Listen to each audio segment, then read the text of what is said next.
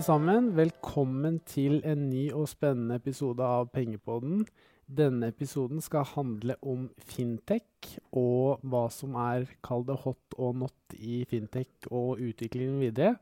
Og hvem vel bedre enn meg til å geleide oss gjennom denne verdenen enn Rikard Paulsen? Ja, hei. Nå får vi se da, vet du. ja, Rikard, du har jo drevet med mye opp gjennom karrieren din. Du har en lang karriere som både megler innenfor aksjer og shipping. Du har vært og skribent, har til og med en egen bok, og nå du også gründer. Ja, så det jeg med på et prosjekt som heter Bizbot, så det har holdt på et par års tid, men alt dette i krysningspunktet, det vi kaller finansiell teknologi, og det har også vært på en måte interessefeltet mitt i de siste, kalle 20 årene da. Så veldig, veldig glad for å bli invitert her i dag. Ja, det jo nettopp derfor jeg har invitert deg, for du har jo, som du sier, holdt på nå siste par årene med finansiell teknologi og veldig oppdatert på hva som foregår i den sektoren. Det jo en sak, altså det veldig mye forskjellige, kall det buzzwords, som jeg får med meg litt sånn mellom linjene og mellom aksjekursene, holdt jeg på å si, men det vanskelig når du ikke sitter helt tett på det og liksom får med seg den voldsomme utviklingen som da. Men det klart, det en del ting du får med deg, men det liksom godt å få fagpersoner som sitter tett på markedet da.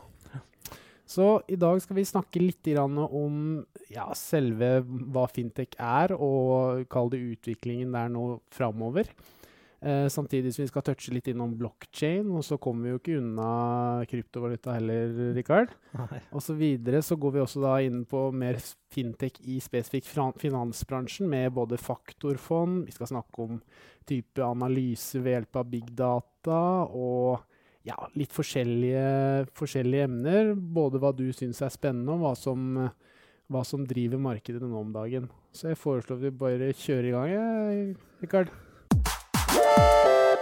Ja, hva ditt første spørsmål? Ja, mitt første spørsmål blir jo da liksom, hva fintech? Altså hvis du kan forklare veldig sånn. Det jo en bredt definisjonsbegrep da, men det jo ny teknologi som gir nye finansielle tjenester. Og la meg si, de første som på en måte gjorde noe stort i den bransjen der av nyere kvalitet, det for eksempel PayPal, som lot deg betale via e-post.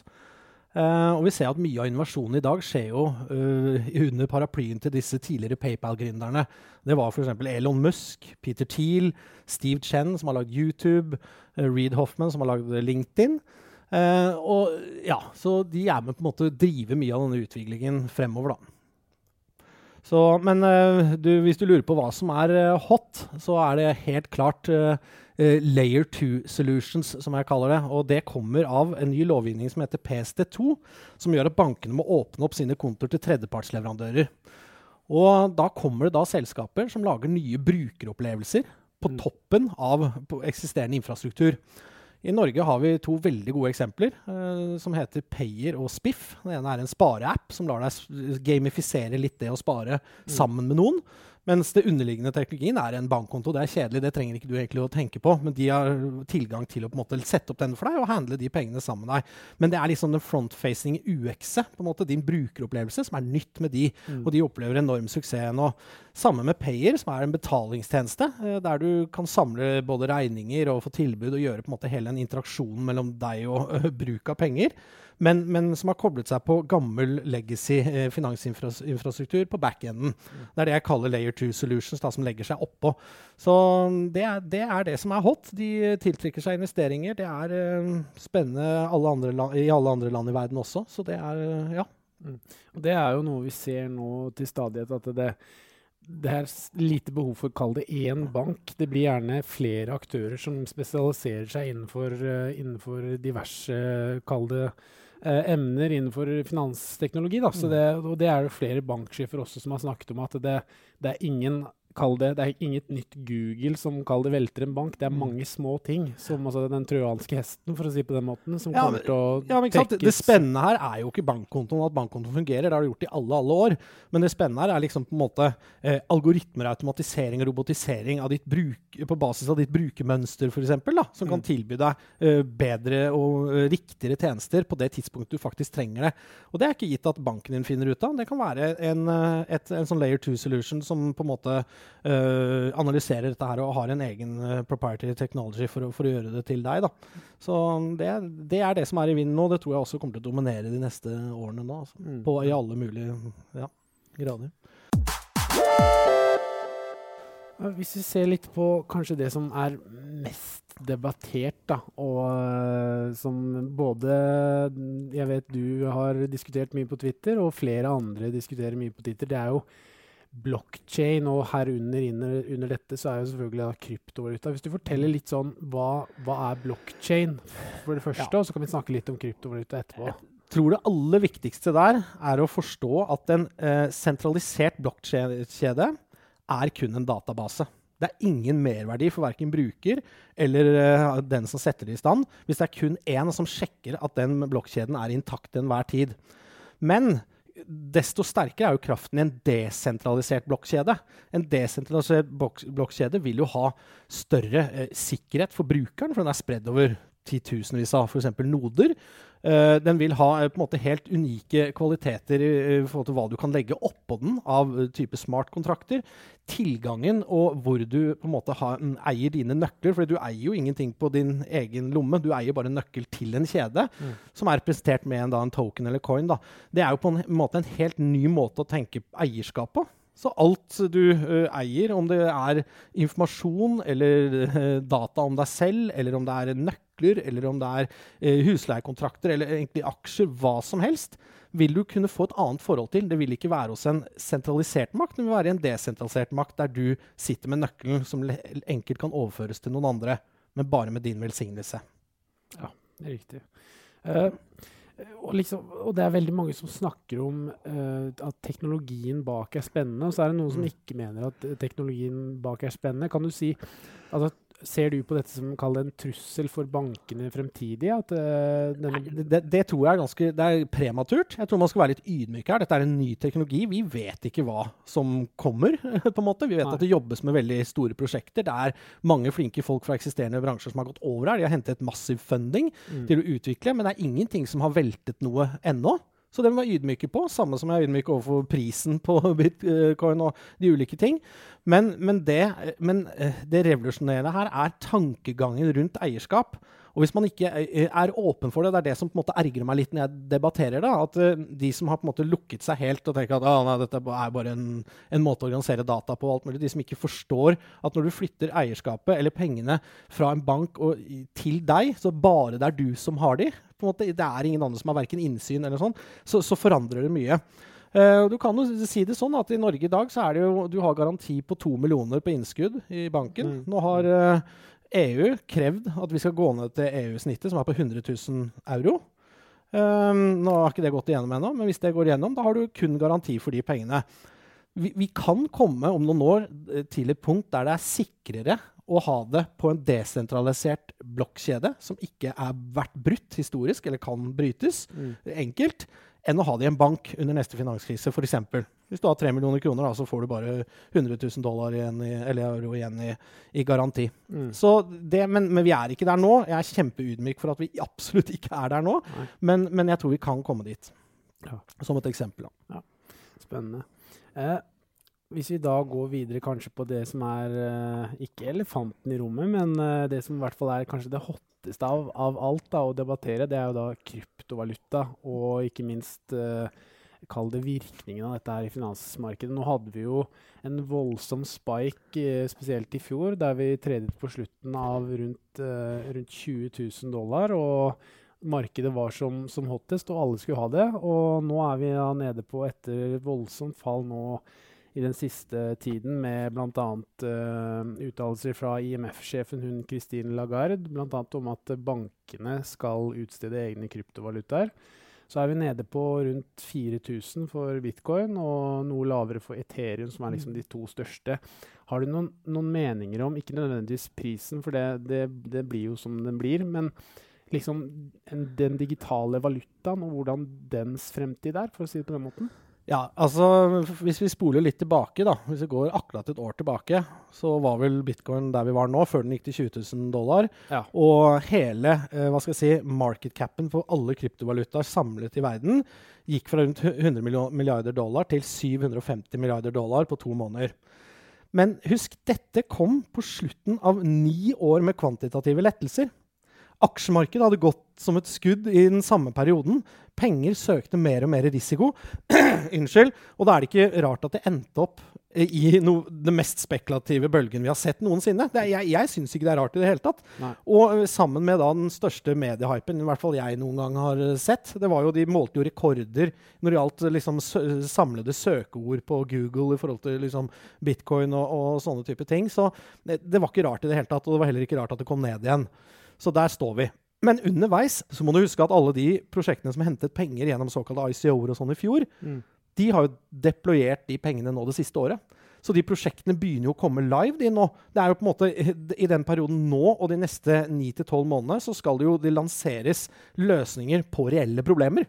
Som løses med blockchain. Så det jo nå vi får se på en måte den adopsjonen av det, og om det faktisk får en suksess eller ikke. Da. Og dette uavhengig av pris. På en måte. Pris, det var en spekulasjonsbølge. Nå vi på en måte der du må vise hva du skal gjøre. Men bare sånn litt på siden av det, så jeg jo at i går så annonserte jo Nasdaq at de lanserer en Bitcoin Futures i første kvartal. Og det samtidig med at Intercontinental Exchange, eller ICE, som eier Nyse og noen råvarebørser, lanserer BACT, som også en kryptoregulert børs. Samtidig som Fidelity har også lansert en Crypto Digital Asset Manager-del til sine 7 trillioner i sparepenger. Sånn at det jo institusjonene kommer, adopsjonen kommer garantert, det lages nye produkter, men spekulasjonsbølgen tror jeg over for denne gangen. Jeg tror det. Og det interessant det du sier der, for jeg også hører jo på ekstremt mye podcaster blant annet, og du hører jo da at det veldig mange av de smarte pengene har jo begynt å komme inn nå i det siste, store hedgefond blant annet. Du har Goldman Sachs som har kommet inn med en egen tradingdesk blant annet mot blockchain og kryptovaluta. Så det klart, noe vil jo skje her fremover. Det jo ikke tvil om det, at det planer om noe stort med kryptovaluta. Og jeg tror vel egentlig at i fremtiden så det vel mer sannsynlig at dette her blir en digital asset-klasse på lik linje som råvarer, olje etc., kontra at det bare skal være et vilt valutaobjekt som skal spekuleres i. Da. Jeg vil tro at det vil deles inn i olje, bitcoin eller type kryptovalutaer, og andre type asset-klasser. Da. Ja, jeg både enig og litt enig, for vet du hvorfor det? For jeg tror faktisk at det kommer til å smelte litt sammen. For jeg tror mye av teknologien som utvikles på digitale, kommer til, for eksempel, jeg tror du kommer til å omsette aksjer, retail, om 10 år på en blokkjede.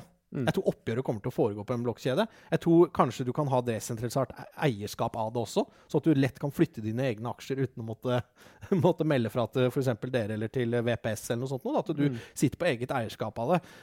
Der det masse prosjekter i dag som på en måte lansert og gjør ting, da. Og hva det vil gjøre for forskjellige forretningsmodeller kan vi jo komme tilbake til, men jeg tror liksom som teknologi så vil det understøtte mange av de andre tingene, men jeg helt enig at det kommer til å være en egen asset-klasse investeringsmessig. Så der. Spennende. Hvis vi går litt videre da, Rikard, på mer spesifikt fintech innenfor det vi driver med her i Nordnet, da, som på fond og kall det aksjedelen og den rene finansielle bankdelen. Da har vi noe nytt som har kommet nå, det har jo vært for så vidt ganske lenge, men faktorfond jo en ny type fond som bruker, kall det faktorer. Kan du forklare litt om den type? Faktorfond jo en blanding mellom et aktivt forvaltet fond og et indeksfond. Så hele krigen i fondsbransjen består jo av billige indeksfond og dyre aktive forvaltede fond, der du kan ta suksesshonorar og 2% forvaltning i året, og tegningsbetaling og så videre. Og de har lagt seg i midten der. Et faktorfond, de har automatisert mye av forvaltningen, kall det det, hvis du begynner helt enkelt. Og så har de laget algoritmer på hvordan fondet skal være plassert. Og det kan være basert på for eksempel PM-multipler, at du kjøper aksjer som på det nivået, og selger når på det nivået. På en måte enkle sånne forholdsregler. Da. Det et faktorfond. Så de prøver å kalle det skjære ned kostnadene, og lage en god ramme for at du som investor vet hva du får. Men det skal også skille seg litt fra et vanlig indeksfond. Så i prinsippet så egentlig Warren Buffett også en faktorforvalter i form av å... Ja, han har i hvert fall vært veldig konsekvent i sin investeringshistorikk. Så... Det jo, som sagt, det jo flere som har begynt å drive med faktorforvaltning, og det jo egentlig en slags, kall det gammel sånn kvantedeling. Altså det sitter en del datanerder som egentlig lager, som du sier, algoritmer, og som da kan være nøkkeltall, det kan være diverse andre ting, som faktorer som du bruker i en fondsforvaltningsdel. Da.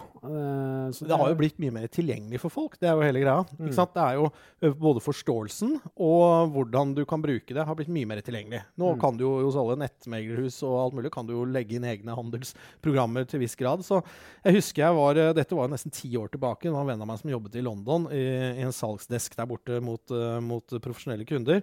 Og de hadde en sånn ETF, eller en struktur som du kunne kjøpe. Og den strukturen var at maskinen hentet ut de 50 aksjene som viste mest stigning i inntjening siste kvartal. Og så hentet den frem de 50 selskapene i Europa, da, over hele Europa, som viste dårligst utvikling på inntjeningen siste kvartal. Så var du automatisk da long de 50 beste, og short de 50 verste. Og så rullerte du hvert eneste kvartal. Det var en struktur som outperforma type S&P med 12,5% eller sånt, bare ved å kjøre den. Og da, den var ikke tilgjengelig for alle, men nå det sånne type strukturer som du kan automatisere da, på en enkel måte. Ja, du har jo blant annet denne AIEQ, som en sånn ETF drevet av kunstig intelligens. Det jo en ting som jeg bare får diskleme, som jeg har investert i selv, og det synes jeg spennende. IBM som har utviklet en algoritme som egentlig sitter ved hjelp av kunstig intelligens og analyserer 50-70 selskapsrapporter hver eneste dag på S&P 500, og dette her vil jo da bare bli mer og mer hver eneste dag som den lærer, da, altså den datamaskinen, så det blir veldig spennende å se hvordan den kommer til å gå i fremtiden. Nå har den outperformet S&P 500 hittil, og så får vi se hvordan utviklingen går. Det spennende her jo faktisk litt at i gamle dager så ble det brukt penger for å utvikle dette for 1 eller 2 oppdragsgivere, og det var veldig sånn, bare spesifikt for de, men alle de nye produktene og sånn veldig åpent. Så det liksom for massene. Alle liksom ute på en måte revolusjonere noe for liksom alle, og det blir spennende å se. Det liksom, IBM har jo hatt nesten sånn open source på alt det de har gjort, da. Ikke sant? Med Watson og alt mulig. Dette bare ting som folk kan koble seg på og videreutvikle, og alt som en sånn sharing is caring-greie. Så det veldig spennende. Ja, det spennende.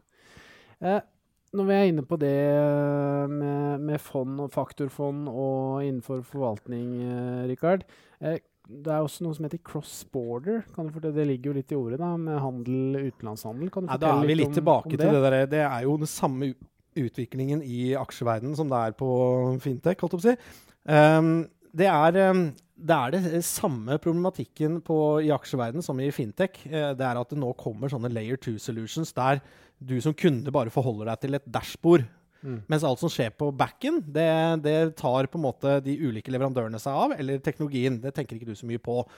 Og da, når du da sier cross-border trade, så det sånn at det kommer en dag veldig, veldig snart der du sitter og handler alle aksjer i hele verden denominert i norske kroner. Det det du ser. Så liksom vekslingen gjort. Carrying, alt liksom på en måte. Du har bare et tilbud som du enkelt kan forholde deg til, som salgsutløsende for deg. Og det kan jo være levert av Nordnet, eller Robinhood, eller noen sånne på en måte der. Så det å handle aksjer og i andre land og andre steder, og det vil jo på en måte da samle. Det blir jo liksom, en børs betyr jo også mindre da. Det blir jo på en måte ditt utsnitt da, og dine søkemuligheter og dine på en måte nedslagsfelt blir jo enormt mye større. Det tror jeg kommer ganske raskt. Ja. Så nøkkelen her egentlig brukeropplevelse, og det husker jeg jobbet jo tidligere i Accenture og jobbet i en del konsulentselskaper, og der det jo mye teknologi, og det var jo et ekstremt stort fokus på å kalle det brukeropplevelsen, at det du ser som kunde når du går inn på en nettavis eller kall det en nettbutikk, så skal du ha den best mulige opplevelsen, og så skal alt sammen gå da, kall det bak den da. Altså algoritmen og dataen bak skal, kall det prosessere et flott brukergrensesnitt for deg, og det det du sier liksom vil skje også i aksjeverden. Helt klart. Uten tvil. Så, Ja, det blir spennende å se videre, og det jo, som du sier, en drivende utvikling på dette her, så det vel bare å holde seg fast og se hva som kommer. Når vi inne på litt den kjedelige delen, noe jeg synes veldig spennende, og jeg vet at du også synes det spennende, Rikard, men det jo den analysedelen. Der også hadde du et par gode poenger med hvordan man innhenter informasjon. Ja, da vi tilbake til det forrige poenget om hvordan det mye mer demokratiserende de nye løsningene nå. Det mye mer åpent. Du kan koble deg på, du kan lese, både om det en blockchain, eller om det en satsning fra IBM eller noen andre større selskaper, så åpner de opp, for de ønsker et økosystem rundt seg, sånn at andre tredjepartsleverandører kan lage produkter. Og det fører til en spredning da, og tilgjengelighet av både informasjon og produkter som vi aldri har sett før, egentlig. Det kjempemessig, og det har kommet masse norske startups sånn som gjør ting rundt dette her. Du ser blant annet Huddlestock, da, de holder på har flyttet over til England der nå, som sånn lansere trading-ideer og få betalt for det og så videre, og sprer på en måte informasjon på en helt annen måte. Så jeg tror liksom det var et skifte i denne runden med teknologinyvinning som dreier seg om å tilby det åpent til alle, og se at utviklingen går raskere da, når det liksom på en måte millioner av maur som med å utvikle sammen da. Så det tror jeg skjer i analyse og fullstendig. Så det dårlig nytt for analytikere rundt omkring i verden, det du sier? Ja, det jo, hva heter det ene? Jeg har jo på en måte linket til de masse. Nå har jeg jo søren meg glemt hva de heter. De som har sånn, de setter opp et snitt på inntjeningsestimatene fra Wall Street-analytikerne, og så kan du stemme over det selv. Det jo et amerikansk selskap. Og da kan de vise deg liksom hva menigmannen mener om et kvartalstall, og hva Wall Street Men over tid så utvikler du jo litt historikk på det. Og da kan man også si sånn, ja, her ligger de for høyt eller for lavt, eller her pleier de å treffe, og så videre. Så det veldig mye sånn morsomt da, og det jo helt åpent det også. Og det jo, det får meg til å tenke på et fond som videnkjent, Renaissance Technologies. De har jo vært i frontenden for dette her egentlig tidligere. De begynte vel å bruke algoritmer mye tidligere enn alle andre, og arbitrere via diverse børser og så videre.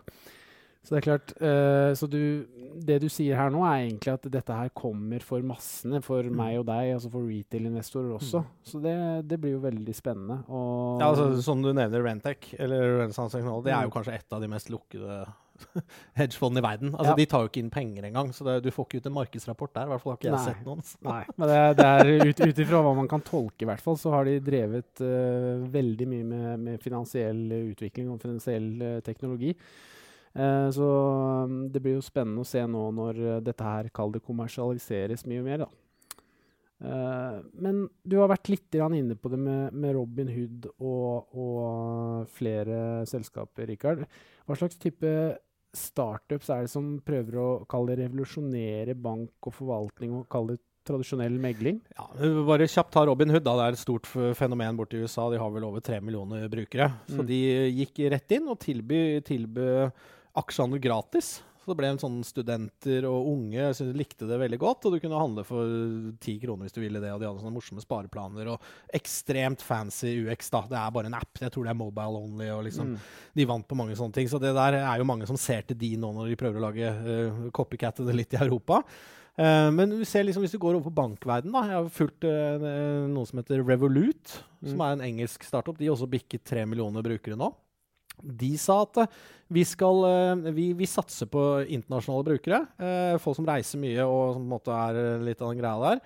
Og du får da de beste vekslingskursene som vi skal ikke ta noe mellomledd, vi skal ikke trade valuta på deg, for eksempel hvis du bruker det i andre land eller shopper i andre valutaer, eller gjør alt, men vi skal ha den beste på en måte spotmarkedet valutatransaksjoner. Og så skal det være enkelt å sende og motta penger, så de har jo samme funksjonalitet som Vipps, bare du har e-mail eller telefonnummeret til noen, tror jeg, så kan du nå de da. Med Revolut-penger. Så de kommer som et skudd, de også. Og da var jeg hørte på et foredrag med han ene gründeren der, og han sa at de ikke en bank, de et teknologiselskap. Så de har over 13 utviklingsteam med 5 til 6 personer i hver, som spytter inn ideer hvordan de kan forbedre opplevelsen for brukeren. Det er det de gjør. Det er det de bruker penger på. De henter på valuation $5 milliarder nå, på en måte. Altså det der har gått fort. Så har du en del små andre typer ting. I Norge har du Aprila Bank. Det er jo kjempespennende. Det er jo på en måte en sånn, hva skal du kalle det, nesten en skyggebank. Du er ikke kunde i Aprila, men du kan få Aprila-produkter hos tredjepartsleverandører, enten om det er i butikken, eller hos bedriften din, eller alt mulig. Og så ligger de bak som et sånn layer. Det er en back-end layer, er de da, hvis du skal bruke noen sånne ting. Og de også gjør veldig suksess nå. Så, Spennende.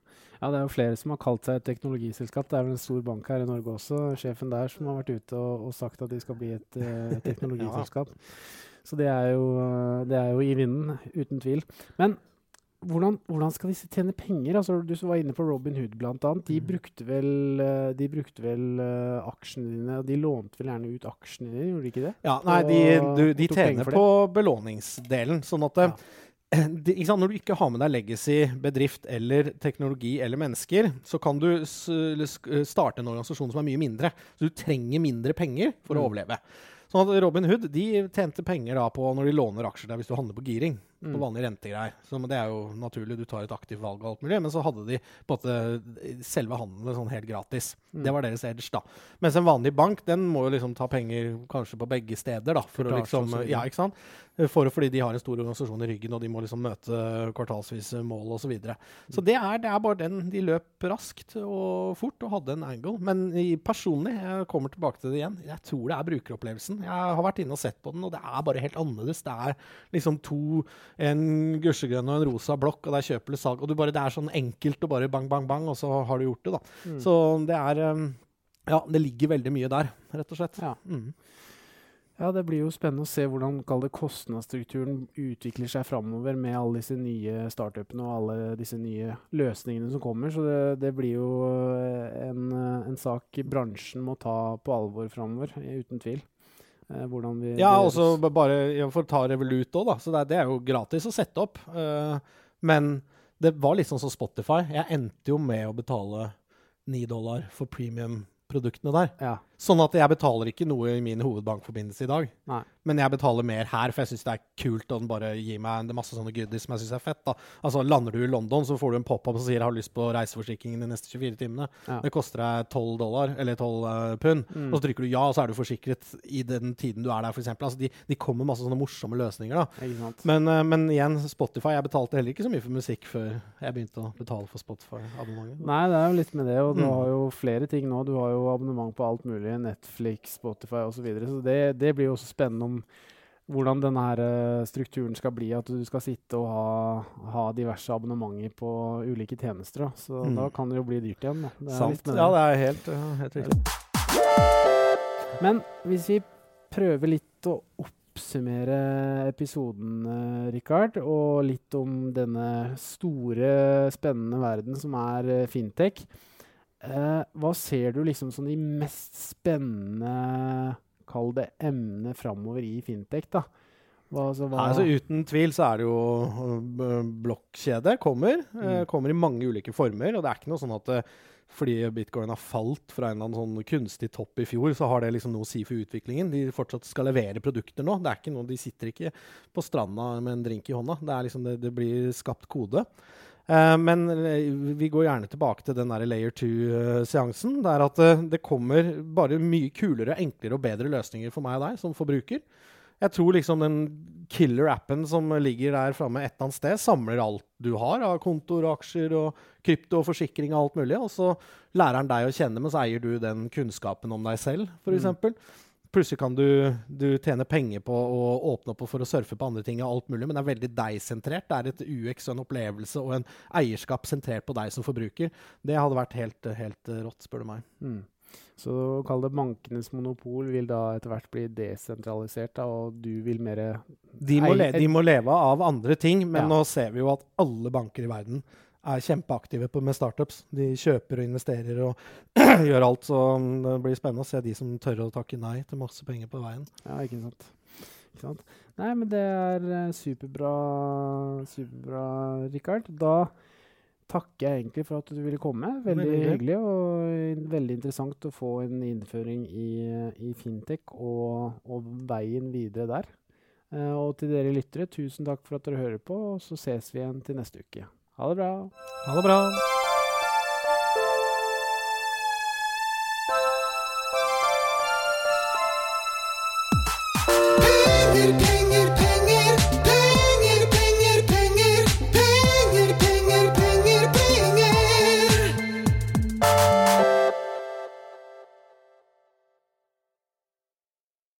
Denne podcasten skal anses som markedsføringsmateriell, og innholdet må ikke oppfattes som en investeringsanbefaling.